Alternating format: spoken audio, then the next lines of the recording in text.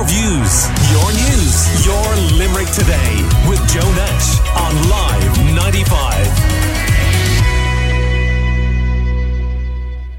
With all that space has to offer, no surprise that many would like to get involved and see for themselves just how much there is to explore in the stars. And joining me now is Andy Lagear, who's PRO for Limerick Astronomy Club, to tell us much more. Good morning to you, Andy. How you doing? Morning, Joe. Thanks for having me. So how long has Limerick Astronomy Club been on the go? Well, we've been around since 1986, so that's 38 years and counting at the moment. So you must have had lots of members over those years, Andy.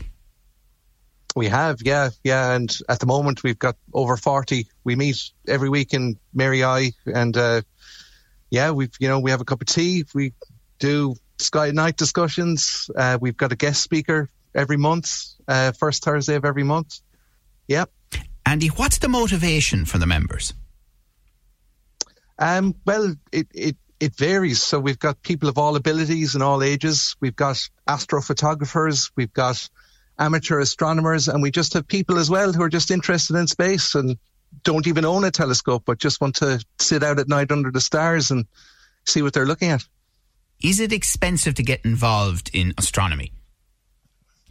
It doesn't have to be, It can be absolutely free. You can just have a deck chair and sit back and enjoy the night sky, but it can get more expensive if you want to have a fancy telescope. That can run anything from hundreds to thousands, depending on what you want to get out of it.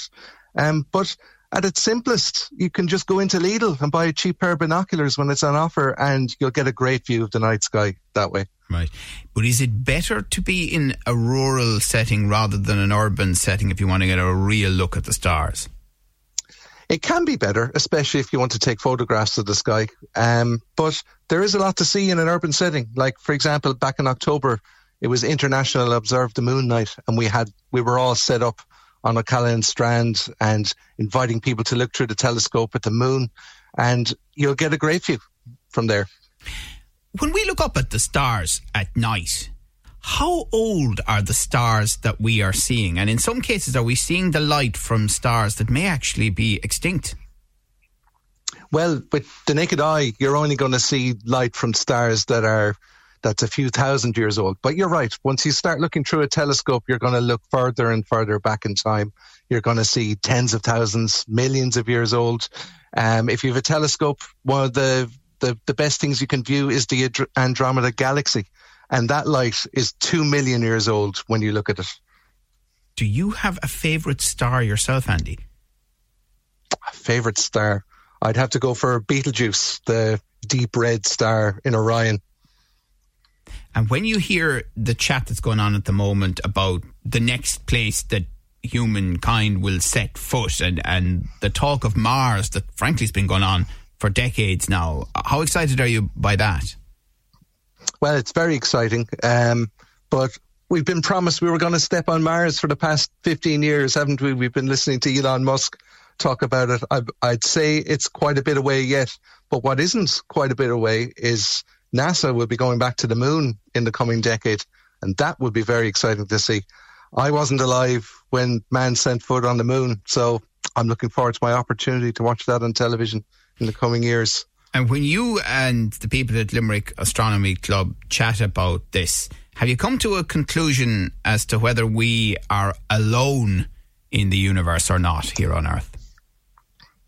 Who knows? On the one hand, it's very unlikely that we're alone, right? Given how many millions and trillions of stars that are out there. Surely this experiment here on Earth has happened before and will happen again elsewhere.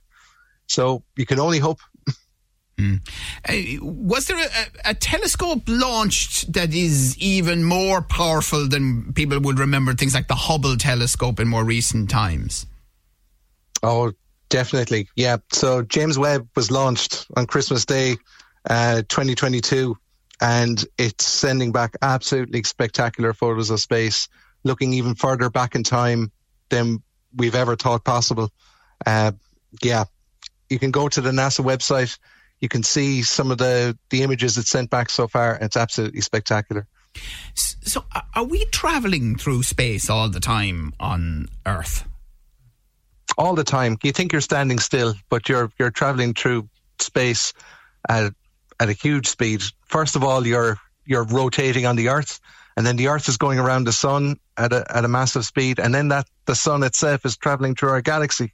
So, yeah, we're going very, very fast. And Andy, do you have younger members at Limerick Astronomy Club?